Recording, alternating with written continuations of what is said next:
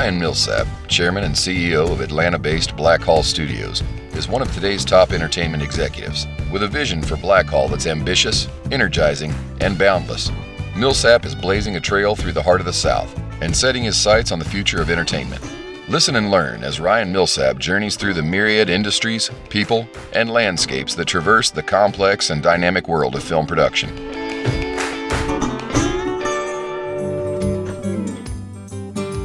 Welcome to the Blackhall Studios podcast.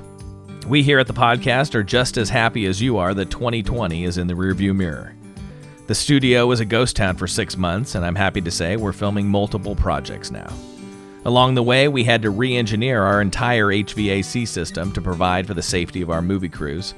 Yeah, I'm looking forward to 2021 bringing us all a little more prosperity. We begin our second year of this podcast, and I'm as excited today as I was in the beginning. Thank you for listening in, and know that we definitely appreciate you being here with us.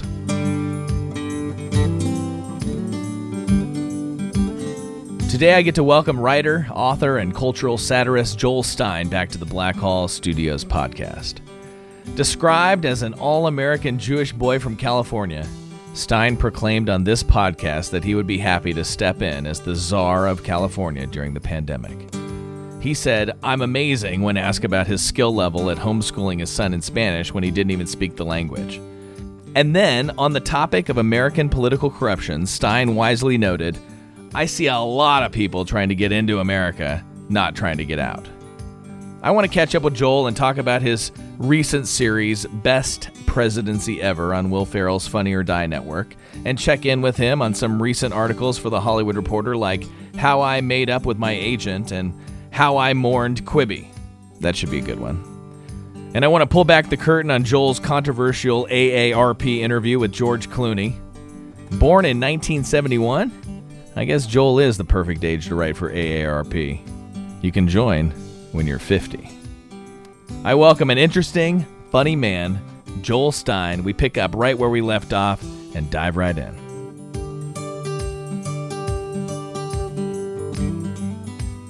Joel, welcome. How are you? Fantastic. I mean, relative to a year-long pandemic, etc. Yeah, does it feel different? It feels the same to me. It feels like Groundhog Day when it comes to That's what my sister keeps pandemic. saying. Yeah. I can't even imagine what it's like to live in a place that's on real lockdown, because in Georgia, there's barely any COVID, according to government plans. So what is your life like? We also made a pretty extreme decision and never recalibrated. I mean, my family. So even I picked up some food in Santa Monica on Sunday for my wife's. It was like a festival out there. It was packed with people eating outside and walking around. And so I don't know how lockdowny it is in LA. Well, they've been locked. There was a time when LA was on major lockdown. I was out there at a time and stayed at the Four Seasons. Oh. And could barely get any service. And we couldn't even. There weren't even restaurants open. It was on such lockdown. But I know it's kind of gone in waves. Wait, you couldn't get takeout, or you just couldn't go out to a restaurant? Couldn't go out to a restaurant. You can get takeout, yeah. But we couldn't go out, and we couldn't sit down. And I mean, literally, the whole place was. But I haven't flown anywhere. I haven't stayed at a hotel. I haven't gone to a restaurant. I haven't even hung out with friends. In a year? In a year. Come on. I haven't done anything. You haven't hung out with friends? Gone on a trip? I shouldn't say that. I've had. I went on one hike with a friend, and then we did a couple of outdoor things, but half dozen maybe. You haven't been on a plane? Definitely haven't been on a plane or a restaurant or see my family or anything like that. Do you live in the Palisades? Is that what you told me, or Brentwood? No. East Side till I die. I live in the Hollywood Hills. Hollywood, okay, Hollywood. Yeah, no. I never venture to that side of the 405. It's so interesting because I never go to the other side, except I did to pick up this meal in Santa Monica. But it's weird. But when I lived in Manhattan, I never went to the East Side, the Upper East Side. Understood. Weird. I mean, LA is like that. I mean, when I used to have an office in Beverly Hills, and the idea of going to Brentwood was like, do I have to really? Why do we have to go to Brentwood? Beverly Hills is the one place, or one of the few places where you can go both ways, if you will. You can kind of go to the east or the west side from there. No, that's right. But if you live not on the west side, and you live in Beverly Hills or West Hollywood, then the idea of going there seems bananas. Yeah, even more like so. Special occasion. It is. It feels like going on vacation. We're recording, right? We're recording. I like jumping into that. I love that part of the podcast. We'll worry about an intro later. Okay, so I love that part of the podcast where people are like, "Are we recording?" This is a super obnoxious thing, but my friend Josh Tieringhale and I when we lived in Manhattan, we used to play an obnoxious game called Upper East Side or Los Angeles, and we had to track which place we went to more that year.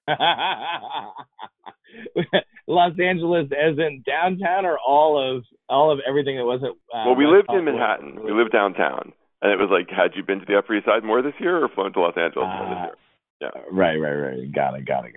Guaranteed, it was Los Angeles. It was always Los Angeles.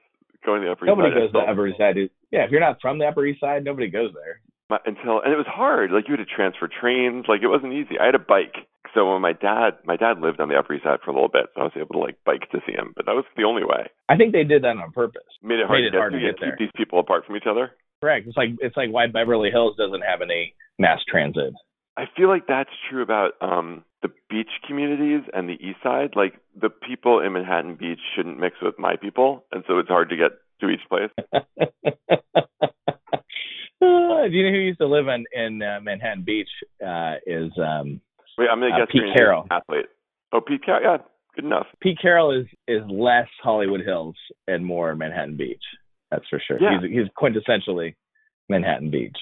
Yeah, anytime I ever interviewed an athlete, it was always like, oh, good, I'm going down to Manhattan Beach. It'll be fun.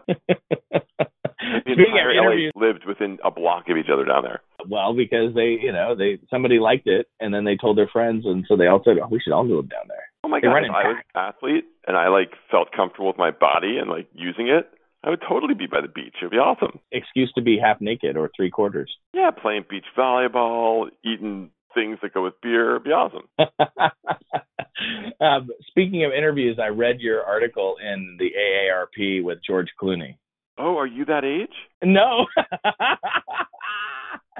No, Sarah. Well, you might be. How old are you? 46. Okay, so no, you're not there yet. But not yet. I'm an undergraduate degree away. That's what I heard. I had no idea that you could join AARP at 50. Well, it turns out, as I was warned, so they called me and asked me to write this thing, and they warned me that at 49 and a half, which I would hit before the article came out, they start sending you stuff. And indeed, right when this article came out, I got something in the mail from AARP asking me, if I wanted the magazine to join, because I had just turned 49 and a half. They didn't miss it by a day. And how'd you feel about that? I'm old. I feel old. I felt old since I had a kid. That was the least of my problems, is how I felt about it, as far as aging. I think, though, that 60 is the new 40. I have so many friends who are 60 and they act so young. It's interesting seeing my parents. I've been reading, this is an obnoxious thing to say, but I'll say lots of obnoxious things. So I've been reading a lot of history, and I have an idea of what an 80-year-old person looked like not long ago. And my dad's 80, my mom's 75, and they don't look or act like, not to say people still, you can read the obits, plenty of people, tons of people still die in their 70s, obviously. But yeah, they're able to do a lot more than, and look a lot younger than people used to. And I'm not entirely sure what that's all about, because I'm not sure we're living any healthier, but we must be. Just nutrition or not being in the sun? It's got to be a combination of nutrition and a lot less abuse, right? Bodily abuse relative to the amount of work. Oh, of course. I think people just worked a lot harder. Lives were really hard throughout all of human history. I guess you think physical labor would be good for you, but I guess the same way that sports are conceptually good for you, but then you wind up having blown out knees. I bet all that physical labor wasn't good for you. And it came with so much alcohol. You forget just how much people drank, especially men. Unbelievable amounts. It was like a constant. I think they lived at blood alcohol level 0.12. There was this thing in factories called the 11s, where at 11 a.m. you got a break to go drink whiskey. That's funny. That's what they do at hunting trips in England. They call it 11s, and they start drinking alcohol with guns. Really? 100%. By the way, two of the worst times to drink alcohol have to be factories and hunting. Right? But Yeah. I think it goes back so far on the English. they call it shooting, right? But on the shooting side, it goes back so far to a world where people didn't even consider that to be unsafe. So it's just, now it's culturally acceptable. Do you think it was also, like the 11s when Dick Cheney got shot in the face? I don't think they didn't do that in America. Just like in America, they wear bright orange when they go hunting. Yep. When they go shooting in England, there's no bright orange. That's very, very crass. Yeah, the prisoners. If you're so dumb, yeah, the prisoners in every other country like England, they just wear normal clothes. Is that real? I didn't know that. Oh yeah, you go. In fact, I was watching some kind of documentary or something with my son, and he's like, "Oh, why are they not in prison clothes?" This is a movie, I think, but the prison in England. I'm like, "Oh, I've been to a prison in England. They just wear clothes. Like that's how it works in most of the world." Well, I was with a buddy of mine the other day, and he was telling this story about training with the Navy SEALs, and he made some reference to man jammies. I said, "What are man jammies?" He's like, that stuff the guys in the Middle East wear. He goes, "I had to put on man jammies." I said, "Really?" He goes, "Yeah, I was role playing for them. Like I had to go and like be in these rooms and barricade myself in, and I had to try to like fight them off, and they had to come in and take care of me." There's this. So my first book was about trying to learn how to become a man, because I was having my wife was about to give birth to our first kid, and we found out it was a boy, and I quickly realized I was in no way fit to raise a boy. So I did all this man stuff, and one of them was I did 3 days of boot camp at Fort Knox, and they let me fire a tank. This General Mark Hertling, and there's not in Fort Knox, but they've built basically a fake Fallujah, a fake Middle East city, and they have half the team role play. This is a while ago, I should say. My son's 11 now, and but they would role play each side, so half the team would be in man jammies, and the other half, would be American soldiers. But it was very realistic looking from what I saw. I've got a cultural question for you. You spend a lot of time in New York, and you spend a lot of time in Jewish communities, I would guess, with all your friends in New York. I had a Jewish buddy of mine on the podcast named Steak Shapiro, who's a very well-known, yeah, you know Steak Shapiro? No, what's his first name? Steak, like I went to a steakhouse. How do you have a first name like Steak? He got that nickname somewhere early in his career, I think, as like a hazing process by one of the older radio personalities. And they just started referring to this young intern as, "Hey, Steak." Like, "Hey, meat." Radio's amazing. Everyone's like, it's Timmy and the Egg. It's always, It's the truth. But so anyway, Steak and I were talking about guns, and it was really fascinating to me. He's like, "I've never shot a gun." No, and I started thinking about, why is that? That's what I was going to ask you about. Like, why is it? Well, I'm going to ask you this question, and then I'm going to ask you a different question. But the first question is, why is it that it seems like in America, right? In America, Jews don't shoot guns, but in Israel, they all know Krav Maga and have multiple semi-automatic weapons in their house, loaded. Oh yeah. Ready to in Israel, when you get your bris, they also give you an Uzi, for sure. That makes perfect sense. Yeah. Got a lot of enemies around. Do you want to talk about the difference between Middle Eastern Jews and American Jews? Because it's enormous. No, it's enormous, but only as it comes to guns, and specifically, it's the same thing. Well, let me ask the second question, because then they're going to tie together, which I said to Steak, I said, "How amazing is it?" Because I asked him, I said, when he told me he never shot a gun, I said, "Have you ever learned a martial art?" He said, "No." No. And I said, "So how amazing of a commentary on the U.S. military making you feel so secure somehow that you could grow up as a Jew in America, never learn a martial art, and never shoot a gun, and yet the Jews in Israel are trained in every kind of self-defense you could imagine." Oh, I see. The U.S. government making us free from attack from other countries, not from within our own. Not correct. Crime. Correct. Not crime, because that has to do with domestic tranquility and like policing. But I'm talking about like somehow the Jews in America feel so comfortable with their safety in America that they don't need to learn martial arts or shoot guns. I think Americans in general feel very safe from outside attack. And in fact, when 9/11 happened, you could see what happens when there's any breach of that. I mean, we have no expectation of any kind of attack because we haven't experienced that since 1812, right? When we asked for it ourselves. So yes, I think the Jews feel safe from attack. I don't know if Jews feel safe from everything in America, but yeah, I think if you're in Israel and there's an existential threat to the existence of the country, that's debated in the UN and certainly debated through rocket mortar. You have to go to the army, literally. It's one of those countries where you have to be in the army. And I think just tribally, the people, no, obviously a lot of Israelis came from, Russia or Germany or England or the US, but still a lot of them were already there and they were Middle Eastern. And those people are, they're a different breed. I mean, you can look at them. They're way better looking than American Jews. Like, they're just a different group of people, and they are tough, and they are blunt, and they are not neurotic, and they do not understand this Woody Allen concept that New York Jews have propagated, here in America as a cultural phenomenon. So yeah, I think these are different people, and Jews in America haven't learned to shoot guns because they haven't lived in rural areas. I mean, I bet the Jews down there have shotguns. Is that what? Do you know? Like Atlanta? In the South, well, I think it's still out of the cultural norm. So when I think of like the South, guns are such a normalized part of a lot of Southern culture, whether it's shooting sporting clays or shooting rifles or shooting handguns. It's so commonplace for people to even have concealed carry permits and have be packing 9mm in a normal business setting with a business suit on.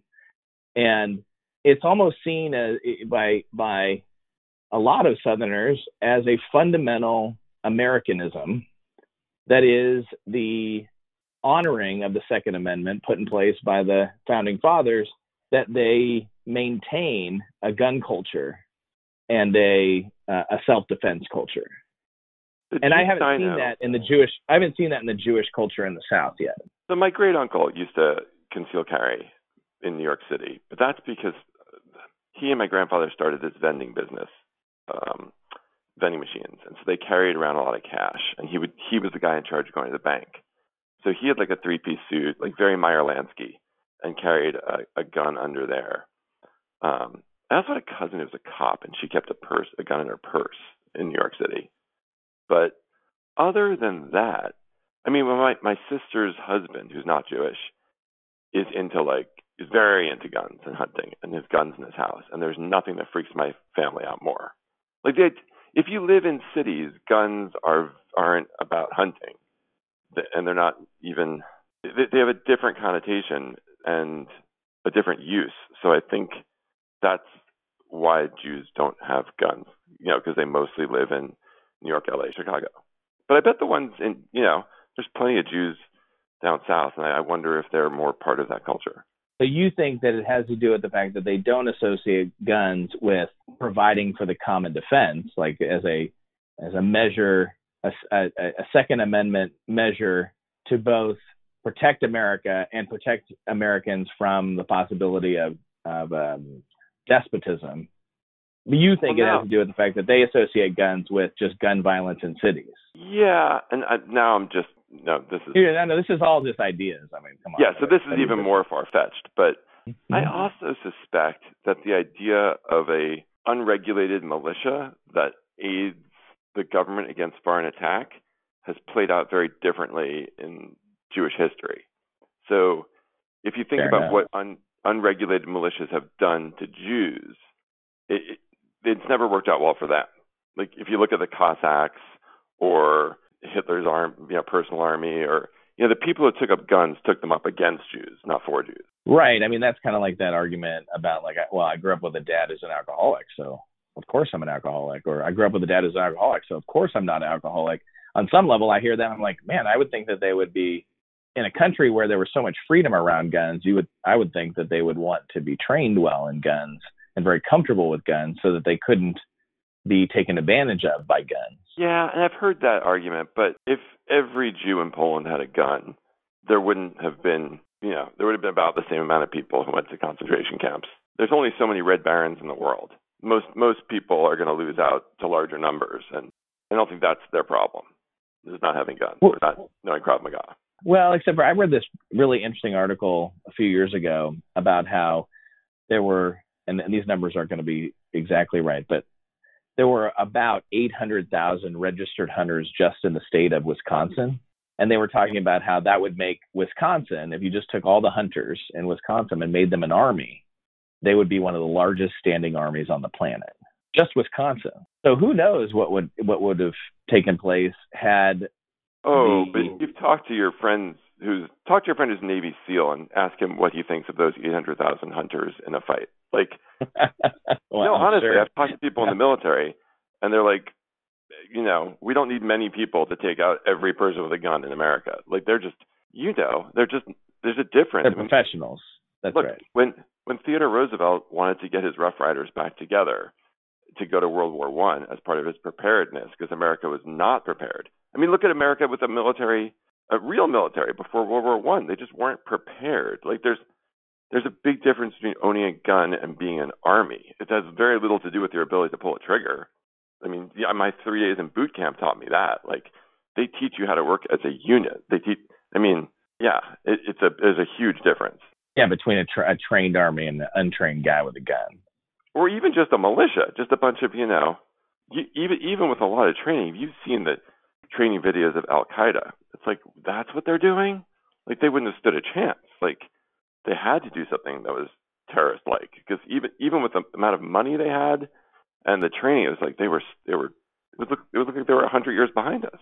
Yeah, except for, think about the major countries, Russia, the United States, that have had so much problem in Afghanistan because of the geography and the guerrilla warfare tactics. I mean, you can go back to the beginning of this country. The guerrilla warfare tactics and the Revolutionary War had a huge impact on. It's very hard to beat the fight against the organized British. Right? Exactly. The home field advantage is enormous. But also, those tribes in Afghanistan have been fighting for well over 100 years. They're not untrained. And the Vietnam were not untrained. They were armies, unlike the Wisconsin hunters. Yeah. I mean, I know a lot of guys who are pretty casual but trained hunters, and they are better with guns than you may ever give them credit, and may have. No. I'm sure they are, and maybe some of them could become snipers. But there's a difference between your ability to use a gun is not what makes an army. That's right, but your ability to use a gun, if you are multitudes, if you're 800,000 hunters, it's still a problem.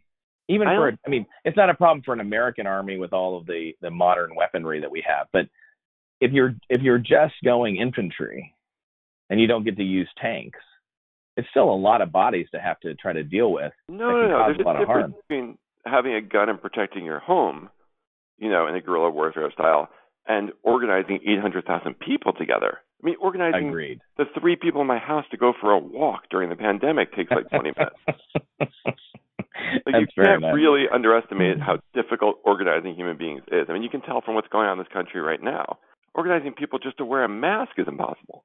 So I was reflecting on this whole city life, country life notion that you brought up, and it made me think of, I recently bought another semi-automatic weapon. It's a really beautiful AR-15 that shoots 5.56, which is like NATO round, and I had it out. Round? It's a NATO 223 or 5.56, right? What does the NATO mean?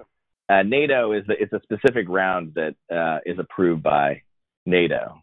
Right? Oh, and it's used very commonly in NATO, and so the 5.56 round is often referred to as a NATO round. So anyway, I've got this gun sitting out on my dining room table because I'd just gotten it from one of my gun dealers. I mean, a totally legal gun dealer, obviously, but my gun dealer brought it by my house and dropped it off, and it was on my dining room table. And my 16-year-old daughter, who lives in Los Angeles, walked by it, and she says, "That's disgusting." I was like, "The gun?" Like, "Yeah, it's disgusting.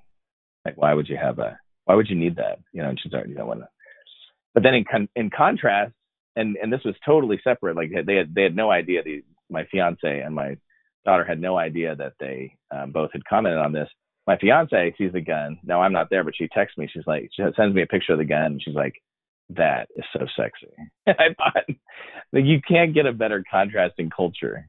Very interesting. I think they're both reacting the exact same way, just having different opinions about their reaction. Also, one's your daughter and one's your fiance, so they have inherently different reactions to the same. It's an overt display of masculinity by someone who clearly has a very small penis, and I think I think that they have different reactions to that same thing, right? Like your daughter's probably, I'm going to guess, her being younger and living in LA, more of a feminist than your fiance. Well, it depends how you define feminist, but yes, I think in the most modern, typical notion of what it means to be a feminist, for sure, my 16-year-old daughter would fit that mold more. What's the definition where your fiance fits it more? Well, if the definition of feminist is searching for the archetype of femininity, then I would have a hard time arguing that my 16-year-old daughter is somehow doing that more effectively than my fiance, who is absolutely committed to trying to understand her own soul and the universe at a level of depth that gives her insight and actual experience of the fullness of her own femininity. That is not that is your own definition of feminism that I don't think many people would ascribe to. So it's that. Yeah. So tell me. You're saying that your fiance might be more of a feminist because she's acting more traditionally female. No, not more traditionally. What I'm saying is she is searching for the archetype of her own feminine soul and trying to live into that. And I'm not making a judgment about what those actions would or would not be, but I'm also hesitant very LA to not talk. call her. I don't know what those words mean. Like, what is it? What is searching her soul for her feminine identity? Like, what is that? So, and because I'm not female, I don't know exactly what kind of female voice is happening in the soul as she searches for her own voice, her own female voice. But what she tells me is that she is doing spiritual work to try to deeply tap into her deepest feminine self and her deepest feminine energy, and to then manifest that in a life that is her most deeply feminine joy. I find that when people don't know what they're talking about, they use words like manifest and soul. Like, what is she doing? What are you talking about? Well, she's trying to find the happiness of being feminine. Now, again, like I get that. I'm trying to find happiness in my masculinity. Like, what is the fullness of my masculinity? Why is it that I find joy in weaponry? Why is it I find joy in competition? Why is it I find joy in male camaraderie of one form or another that might be sport or might be drinking games, whatever. And you have to ask yourself, why do I like this? Well, maybe it's just part of my masculinity that I still do find drinking games occasionally. Really, like quarters or what? Beer pong or what's going on? No. It'd be more along the lines of like playing poker with friends and losers have to drink or something. If losers have to drink every fifth round or something, something dumb like that. Interesting.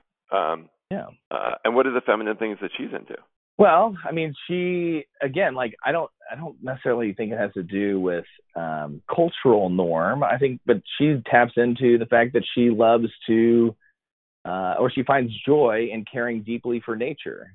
She finds joy in caring deeply for other people, right? And actually, like, nurturing them and taking care. She loves to cook, not because it's a role, but because she genuinely loves to share beautiful meals with people. And she attributes a lot of that joy to something innately feminine, not to cultural norms. Do you hunt? I do, yeah. Do you feel I mostly bird hunt? Nature? I do. Yeah. But maybe in a different way than her, or is that just an overlap?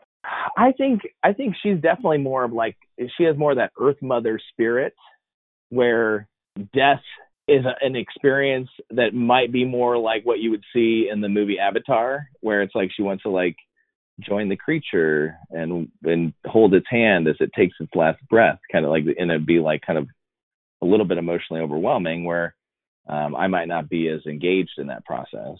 And the emotional part of it. Well, just the emotion of. But when you're out hunting, you get into the minds of the animals, I assume, right? Mind. I mean, that would probably attribute too much self-awareness and soul to animals than I would naturally attribute. But certainly into the instincts of the animals. You have to get deep into the instincts of the animals, which, I think is an amazingly beneficial process when you think about like athletic activity. All the time in athletics, in the psychology of athletics, I think of the fact that you really just need to get deep into your own instincts and out of your mind.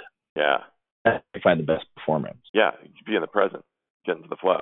Yeah. Instinctual response. Now I'm digressing. We'll get back to the Jews in a second, but who, when you look at in history, when you look at an athlete, you're like, oh my God, that ability to be instinctual ability and the ability to be in the present is just overwhelming.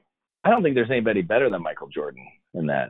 I think Michael Jordan, for whatever reason, could just center himself so deeply into the present, not caring one iota about the actual outcome, and yet still in the total present, giving everything to victory. I don't think there's a better example of that. I think that's one of the reasons why, even though he's, LeBron James is clearly a better human specimen of an athlete than Michael Jordan. And yet, I think it's really hard for people to want to attribute the level of will to win and animalistic instinct to win to LeBron that Michael Jordan had, that eye of the tiger, that killer instinct that was just... Yeah, that's a little... Yes, and I'm sure you're right, because I know less about sports than you do. But he definitely has that killer instinct more. But as far as that just instinctual presentness, maybe this is just because I'm so white, but Wayne Gretzky to me freaks me out. Like where he was on the ice never entirely made sense to me, but it was always wound up being the right place. And he just genius, instinctual genius. But it wasn't even like looking forward. It was just being more present somehow and knowing what is happening, which allows you to know what's happening to move to the next thing. It was weird. Well, think about how so you have the kind of mind that you have really good instincts about the consequences of ideas or, how things are moving from an idea standpoint.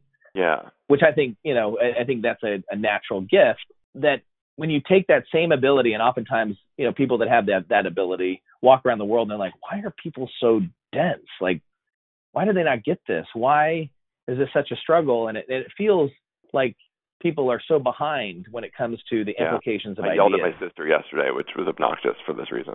Okay, right. So I think that because I've had quite a few friends who are very, very good athletes and played professional sports and had world Hall of Fame careers, and in getting to know them as humans, I started to realize like their athletic ability and the way they interact with the physical space and the physical world is the same way that a guy like Joel Stein interacts with ideas, where you're just like, how the hell do you not see this? And they're like, how the hell did you not see that his finger was twitching? And every time his finger twitches, he throws a curveball. Yeah, you see. He's been doing it for years. Yeah, you see it. I see it more because I don't have this. I see it more with math geniuses who can kind of see. They kind of just see where the equation is flowing in a different way than just grinding it out. It is weird. Well, they almost done. In math geniuses on many levels, it feels like they don't have to grind it out because they kind of just. No, they understand the flow of the concept and where it's going. And they're eliminating possibilities in the same way. It's interesting. Right. Well, it's a way that I experience you with ideas where you just naturally understand the implications of how these things. Yeah, and when you're interested in something and you have something of a natural ability, you tend to dwell on it. So you tend to read more history or, whatever it is that gives you even more information that doubles down on it. The way that practicing a sport kind of does the same thing. So this is totally random, but in that AARP article, I read that you were going to buy a Flowbee. Are you a natural with it? But did you actually buy a Flowbee? Are you cutting your own hair? It was so frustrating writing for the AARP because I've interviewed Clooney a couple times, and one of the things he told me during the call, I just started asking about his hair because it looked great, and he told me he wasn't going out and doing anything. And he also told me he never wears makeup even on movies. He told me a couple things that were crazy, but one of them was he was like, "No, I cut my own hair." I'm like, "You do not," because I'd read that he cut his kids' hair. I believe that. And then he was like, "Yeah, I've always cut my own hair." I'm like, "What are you talking about? You have to be on television. You're not, in movies. You're not cutting your own hair." he yells for his assistant who's on the Zoom of many, many years. He's like, do I cut my own hair? Tell him what I cut my own hair with. She's like, a Flowbee. I'm like, yeah, right. He's like, I have a Flowbee. She just went on eBay and bought me a new one because mine's worn out. And I remember as a journalist, I'm like, oh, this is my story. Like the fact that George Clooney uses a Flowbee, I'm going to get some attention for this. Listen, that was the highlight of the article for me. I mean, I thought that was the coolest. I'm like, who's breaking George Clooney news in 2021? Or I guess it was the end of 2020. And then because of my overreaction to this Flowbee information, he then goes on, CBS Sunday Morning, every magazine, every TV show, and talks about the Flowbee. And I made the horrible mistake of not keeping my cool about the Flowbee. I guess I didn't know he hadn't told anyone. I just kept seeing the Flowbee information come out of his mouth because he knew it was such a hit. And I was like, God damn it. And then my editor at the ARP didn't believe the Flowbee thing, wouldn't believe it. And I couldn't prove it, right? So he was kind of buried it down in the story anyway. It was very, so I was going to buy a Flowbee to cut my hair because I've only gotten one haircut outside of my driveway during the pandemic, and which was kind of awkward actually. And, but no, I kind of looked into the Flowbee more, and we live in LA, so I can do it outside. So I don't think I need the cleanup aspect of the Flowbee.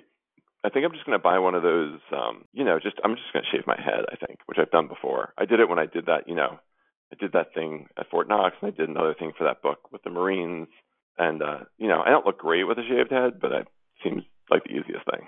Now, are you talking about a shaved head like a number 2 or number 1? Or are you talking about like Mr. Clean? It's funny. I've gotten to number whatever they do in the Army, number 1 or whatever. But I've never gotten Mr. Clean. I've always wanted to. So yeah, I hadn't thought about it, but this might be my opportunity to do that. It might be. The funny thing about the Flowbee, when I read that, I actually have an uncle who is a rancher in Nebraska, and he's the only person I've ever known who used a Flowbee. Interesting. Does he love it? But he loved it. He loves anything that's self-sufficient. Yes. Yeah. And so the idea that he could actually have a haircut that looked like a normal hair. His hair. What the funny part about it is, and as soon as I read that part in the article, I went back and looked at the picture of George, and I thought, oh, well, my uncle has that same haircut. I wish I had talked to you before the ARP editor. But yeah, that's a big part of Clooney is self-sufficiency. Years ago, Clooney came to my house for dinner for an article for a Time magazine cover because my thought was, I've never seen that. I have a couple ideas in my head of profiles. When you're profiling a super famous person, it's very hard to make it fresh. And so I had a bunch of stupid thoughts that he didn't go for, and the one he went for was having me make dinner from my house with my wife. So he comes over, and we're eating dinner, and this beeping starts to go off. And I just try and ignore it because, that's my general solution to everything. Plus, I have a famous person in my house, and it's awkward. So he keeps asking what the beeping is, and I was like, I don't know. I really didn't know. And he's like, well, this could be a problem. We got to solve this. And he's like, so he's looking all around the house. He's like, I think it might be coming from your attic. And I had never, ever been in my attic before of this house I owned. And in fact, there wasn't it didn't have one of those ladders you pull down. So he's like, we need a ladder. So I was like, it's way underneath the house because it's a house built on a hill. And so he's like, let's go get it. So we go get this ladder super late at night, and we put it up. And I have this. I had a video camera back then before phones had shot video, so I videotaped this drunkenly. It's on the web somewhere. But he puts a flashlight between his teeth, and he's like, "I used to be a handyman. This is no big deal." So he goes into my attic that I have never been in, and still have never been in. In fact, we called it the Clooney attic after that. So he goes into the attic, and he's looking around. And he can't find it, and he comes down, and then we go back to dinner, and he goes underneath the table, and it's one of those carbon monoxide things. And he's like, it's this, and either it needs new batteries or we have minutes to live. And luckily, they just need new batteries. It was, as far as I can tell from the life of Clooney and myself and my wife, it was just the batteries. Well, I've heard that he is one of the most down to earth superstars you'll ever meet. Yeah, you think that's true? I do. The only two, I have a couple of points of data on that. One was the very night after I interviewed him. I had to write the story really quickly. So and it was a long story. So I was kind of just grinding it out and ignoring my wife and feeling badly about that. And so the next night I was like, look, let's go out to dinner. Let's go to that obscure sushi place in the valley that Clooney mentioned that he loves. And I'll expense it. I'll just lie on my expense report to say it was with Clooney. And she's like, okay, let's go. So we get to the strip mall that it's at, 'cause I live in Los Angeles. And I see there's only one car in the parking lot because it's a little early, and it's a electric Lexus. And I was like, and Cassandra's like, oh no. I was like, I don't think Clooney's going to be here right now. And she's like, we should leave. Because she had honestly had enough Clooney by that point, and she just wanted to hang out with me. And so we walk into the restaurant. There's one table eating there, and it's Clooney and three of his friends. And so they're like, hey. And he's like, sit with us. You have to sit with us. So it's hard to turn down an insistent George Clooney. So we sit with him, and it's his friends. And one's like this grizzled, a grip or something with a beard who's been his friend for like 30 years, and his wife and Clooney's girlfriend at the time. And I'm like, oh, this is how he lives. Like, these are his buddies. And then the other time was Time Magazine was shooting some like pre-Oscars thing where they take pretty pictures and try and sell in magazines. And, everyone, Meryl Streep, everyone's showing up with their publicist and some kind of makeup person in their entourage. And we're sending, Lincoln Town Cars or whatever the equivalent at that point was for them. And then I see 20 minutes before he's supposed to be there, the electric Lexus. And it's just Clooney. He's just driven himself in, shows up early, and he showed up early for my Zoom call. So yeah, I think he's pretty low maintenance. And he flew me his hair.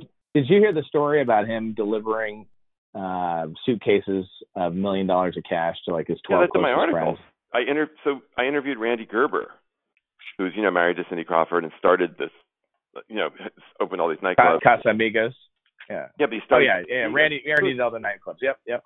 Yeah, so I called Randy Gerber because he was I found that he was one of the people that got the suitcase full of $1 million.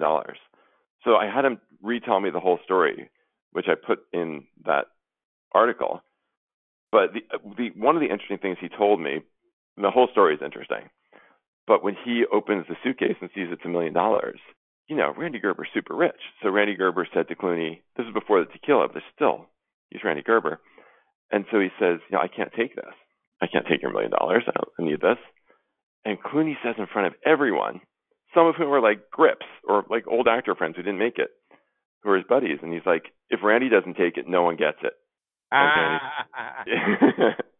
So Gerber donated it to some charities, some Cindy Crawford Foundation type thing. But I thought that was a bold move. He was ready for it.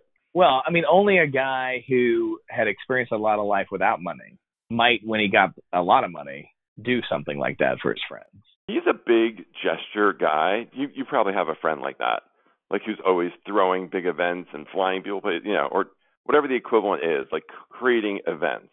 And he also at that point didn't have a wife or kids, so I think he was thinking about his money a little differently. I could see that. I mean, the whole Casamigos thing was a pretty amazing story. It's insane. Insane. What's the version of that story that you know? The version that I kind of pieced together, because they're slightly different from Randy Gerber, George Clooney, and some other people, is that Randy Gerber and George Clooney buy a piece of property, basically in Cabo San Lucas, right near there, together, and they build houses next to each other so their families can hang out. Then they get super into tequila, and they decide that they want to make their own tequila for the house, because the house is called Casa Amigos because it's two friends living in the same property. So they blend their own tequila. They found some company, and they're just using it to give people who come, serve it in the house and give people as gifts who come to dinner. And then Randy Gerber's a little more business-minded, even than Clooney. So who's pretty business-minded, and so one version is they want to bring it to the U.S. to give to their friends here, and they can't bring it in any kind of large numbers without proper licensing. So they apply for the licensing just to bring it to America and hand out in LA. And then as they're handing it out in LA, Randy Gerber talks to a distributor and is like, I wonder if we can sell this stuff. And then they start distributing it in pretty small numbers, and they never did any advertising. And then it caught on pretty big.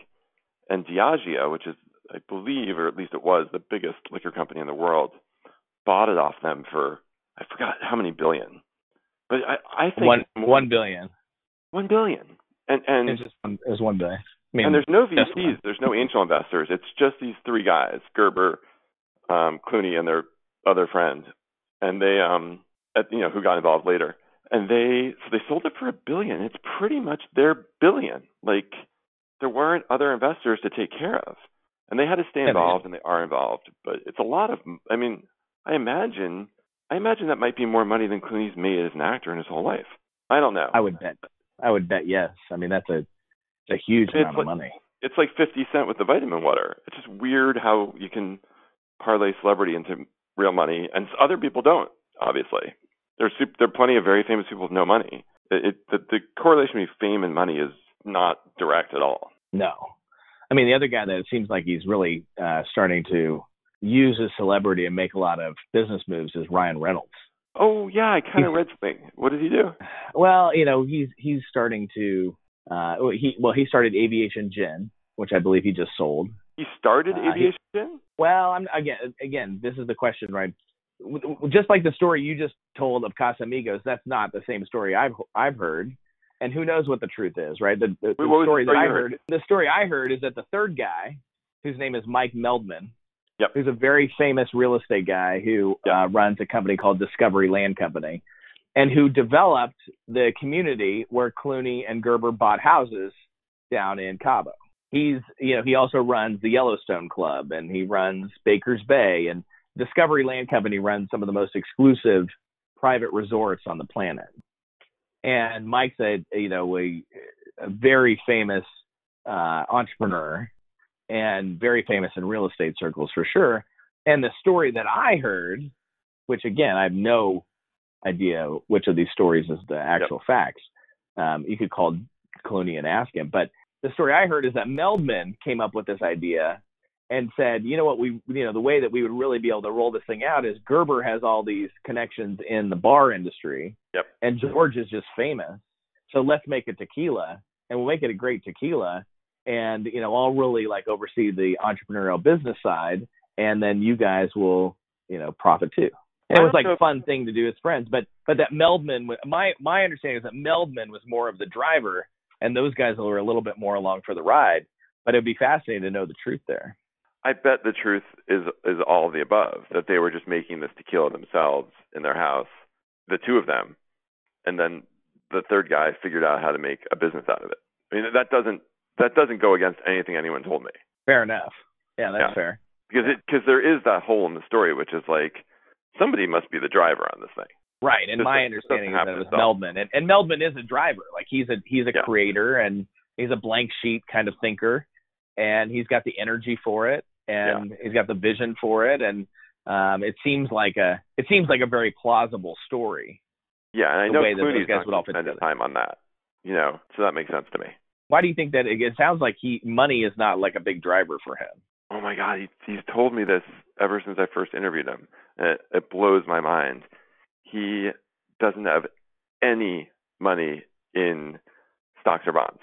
All of his money is in cash or real estate, which, he just doesn't trust. He thinks it's like gambling. He got burnt early on with a money manager in his career who invested in Enron or whatever the equivalent was back then.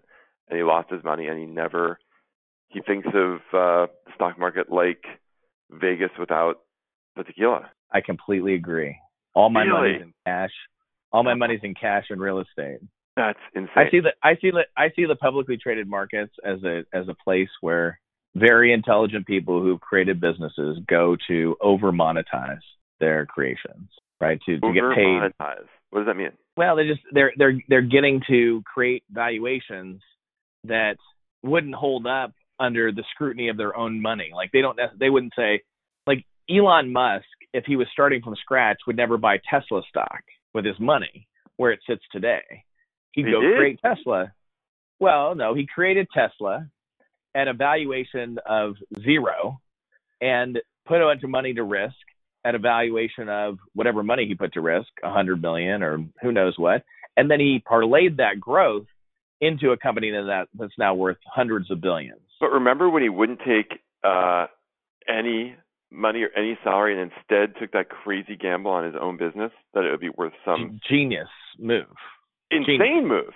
I mean, we call geniuses often like, Ted Turner down there. It's that kind of entrepreneurial craziness where you're like, you have more than your great grandkids will ever need, and yet you still risk it all. I mean, that's crazy. But no, well, except for that, the psychology of an entrepreneur, you have to somewhere early in your entrepreneurial journey come to terms with the fact that if you're right, everybody's going to say you're a genius, but you're not. It just all worked. And if you're wrong, everybody's going to call you a fool for the risk you took, and you're not. It just didn't work out. And so I think one of the reasons why those guys feel so comfortable taking those big, bold risks is that long before they came to terms with the fact that the outcome of this decision doesn't define my soul or define my personhood or define my ego or define whatever. And they're just willing to take bigger risks than most people. What you're saying is very appealing on a logical standpoint, but Ted Turner and Elon Musk, Steve Jobs do not seem like people divorced, like their ego is divorced from their success. They seem like people very tied to their success. But maybe I'm wrong. I don't know them. Well, I think that the guy, now listen, I mean, Ted has certainly a reputation in the South of having a pretty big ego.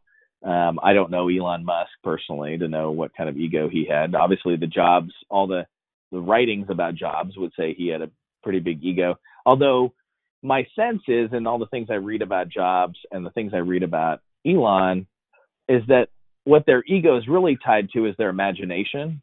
And so the idea of not being able to imagine and not be able to try to make things come into existence that didn't exist before is more what their ego is tied to than the success, which is, I think, what makes them a little bit like kind of mad scientists in that regard, is that they don't have any desire to just be rich and then go around the world flaunting their wealth and having their ego stroked for their success.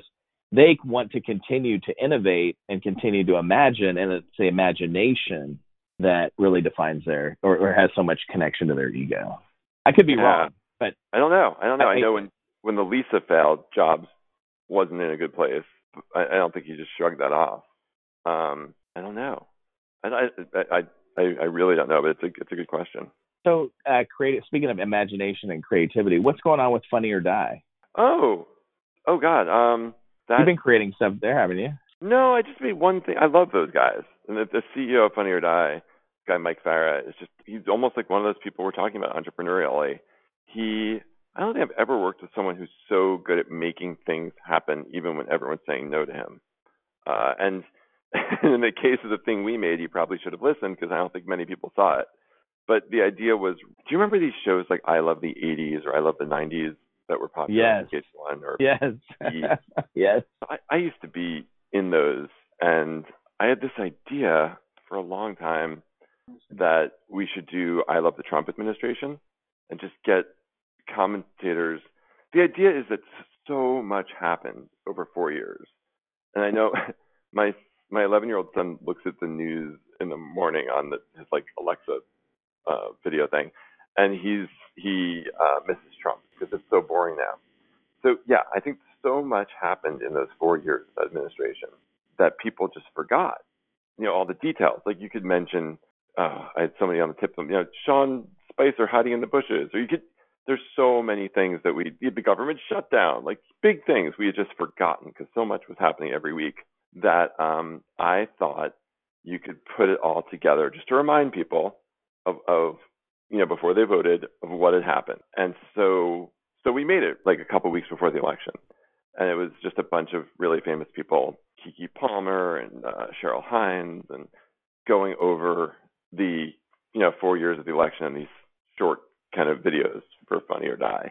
And no one was interested. I mean, it's like you said, you make things and you try to tie them to your ego.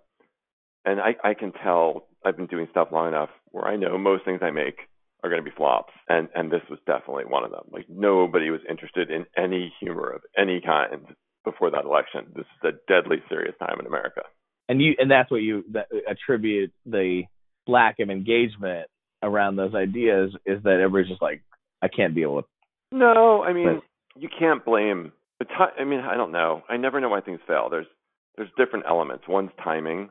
I definitely think we got the timing wrong. Like, we did this a year before, it would have been better. But it also may not have been a very good idea. The execution may not have been perfect. Like, it's hard to tell when you fail what it is, for me at least. But you didn't have any idea that the timing might be bad prior to releasing it. No, but when we were pitching it to different networks, they definitely said that. So, and we didn't listen. So, and Funny or Die was just crazy enough to do it. Yeah, they found some like individual investors. Like, it was pretty crazy. Do you think? I mean, this is kind of like a jump off of the Trump thing, which I love your take on this kind of stuff, but I'd love to hear your take. Do you think Donald Trump should be convicted of sedition? Sedition.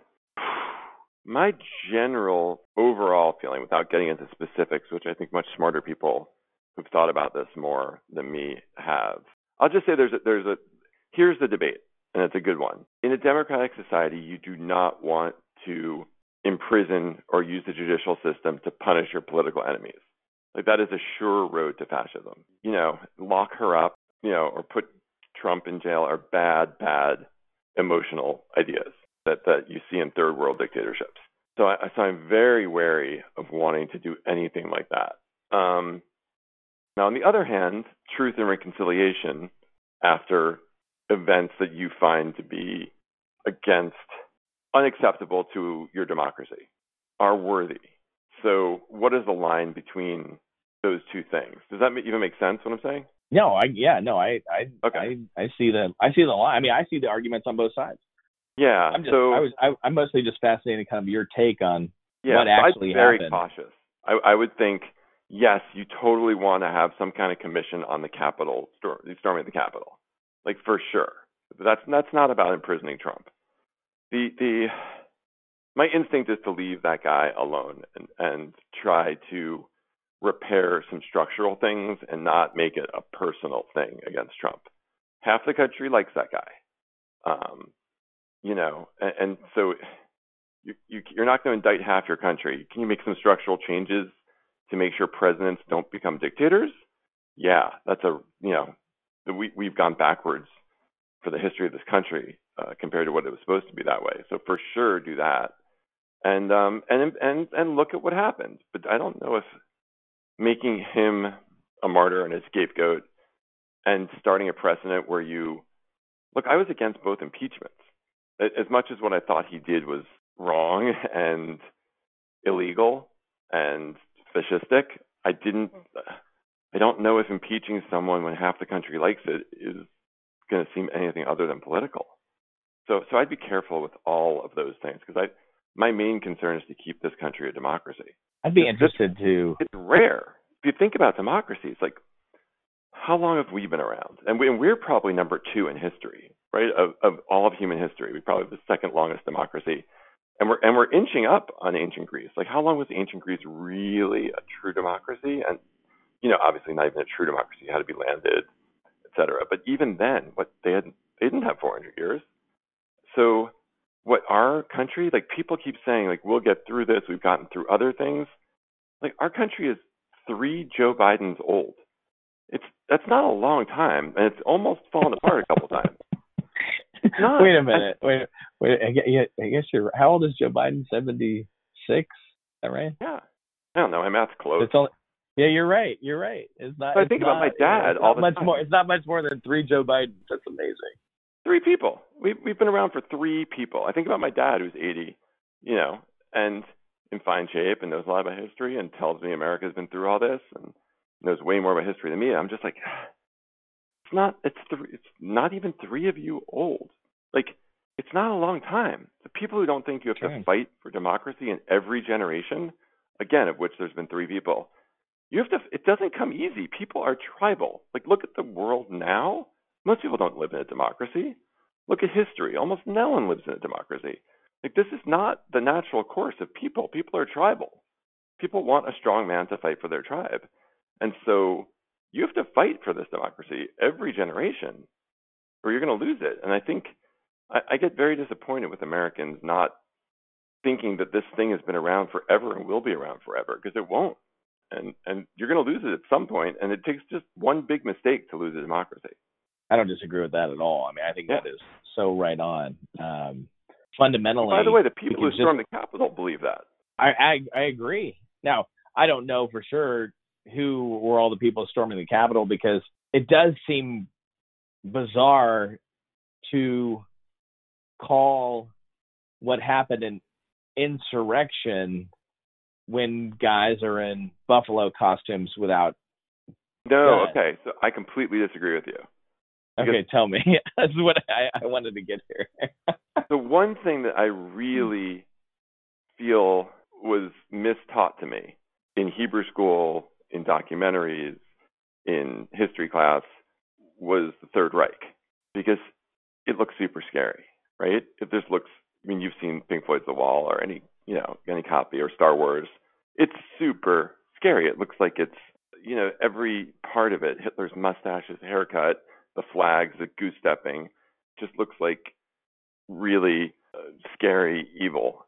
And then when you read about these guys, like you read about the beer putsch, or you read about these guys cross-dressing in their homes, and you start to look at Hitler's face and his outfit and compare it to even Stalin, or go to Yalta and look at pictures of everyone else. Hitler looks insane. This whole thing was made fun of. He was a joke. He was as silly as the guys in the horns with these patches and these outfits and these crazy haircuts. So I think there's something about fascism that's often silly and fun and exciting and attracts people. And I think we weren't taught that. So I don't think it's unusual. I mean, Trump is a very silly figure. I mean, he's sold himself that way. He's funny. He's, the host of The Apprentice. He fires people. He puts memes of himself as Rocky. Like, you don't think about strongmen being silly, but they often are. And you equate, but the part that I'm struggling with, and I'm with you on the Nazi side, on the Third Reich side, and I can see how wild they look, and as you start to break it down, kind of how funny. I just had a hard time taking any of those. I guess that's the point you're saying, is that I just had such a hard time taking those people seriously. No, they're ridiculous. The people in the beer hall were ridiculous too. I mean, a bunch of people met at a beer hall with a plan to go into the building and kidnap everyone and get drunk first, which, by the way, I can't believe these people didn't do. If you're going to have a ragtag group of crazy people storm a Capitol, get them drunk first. That's why it was at a beer hall. So you get these kind of ragtag, angry, silly dudes with this crazy, wild plan. I mean, killing Lincoln was a crazy, wild plan of misfits, right? Killing Gretchen Whitmer, that probably could have happened. It's just they're not the kind of people who are attracted to this stuff initially are on the outskirts of your society, right? Although a lot of people who flew to the Capitol weren't. It was interesting. They stayed in hotels. That's the part that freaked me out the most, was when I saw pictures of people inside the Capitol, and I was like, that's a nice middle-aged lady. What's she? And then I'd find out that's Jennifer from Becky's Flowers. I didn't know that people with pretty good normal lives do this kind of stuff. I thought it was just angry young men. Well, yeah, that's the part that I just have a hard time processing, that it was very premeditated, or if it just kind of all happened and people got caught up in it and went with it. Right? Some people had clear plans and brought equipment and were, going to kill Mike Pence. And, some people had a real plan, and other people were just there and went along with it. But that's true with, I think, most events, that there are leaders and followers. Yeah. I still also can't figure out how there wasn't more security around the place. I mean, I've given this some thought, and I don't know the answer, and I think there's many answers, and some of them have to do with racism, some of them have to do with the power of the president approving of this, but I think some of it is just that no one's seen this happen. I just don't think anyone expected this at all, and it was so absolutely not. Yeah, so it's hard to prepare for things. You don't expect people to fly a plane into a building. Like it's hard to prepare for these things that haven't happened. Well, and how do you prepare? I mean, I guess we've done a lot better job of preparing the planes to keep them from getting taken over and flown into buildings, but it's basically impossible to avoid if somebody has a plane and has control of the plane. So keep them from flying into a building would be a very difficult thing to do. Unless you could scramble jets and shoot them down. If you've never seen it before, these are disruptive ideas. Storming the Capitol in America is a disruptive idea. No one's done it. Well, one of my buddies wrote a movie and made the movie with Sean Penn years ago, and it was actually an amazing cast of people because Don Cheadle was in this movie, and Sean Penn. It was called The Assassination of Richard Nixon. Huh. There's some actually very, very cool scenes in this movie. It didn't do well, but the reason I bring it up is the whole premise of this movie is based on a true story about a guy who plotted to hijack an airplane and fly it into the White House and kill Richard Nixon. Whoa. And it happened in the 70s. Wow, that's crazy. Yeah, I know right? There was a bunch of really rich business guys who approached America's top general right after Hoover lost the election about this weird insurrection where they were going to overthrow FDR and have military rule. And he'd still technically be the president, but he wouldn't have any power. And they approached this general. And as so many times in our country's history, the military remained apolitical and said, no, absolutely not. I won't have anything to do with this. But there was money behind it. They were going to pay 500,000 soldiers.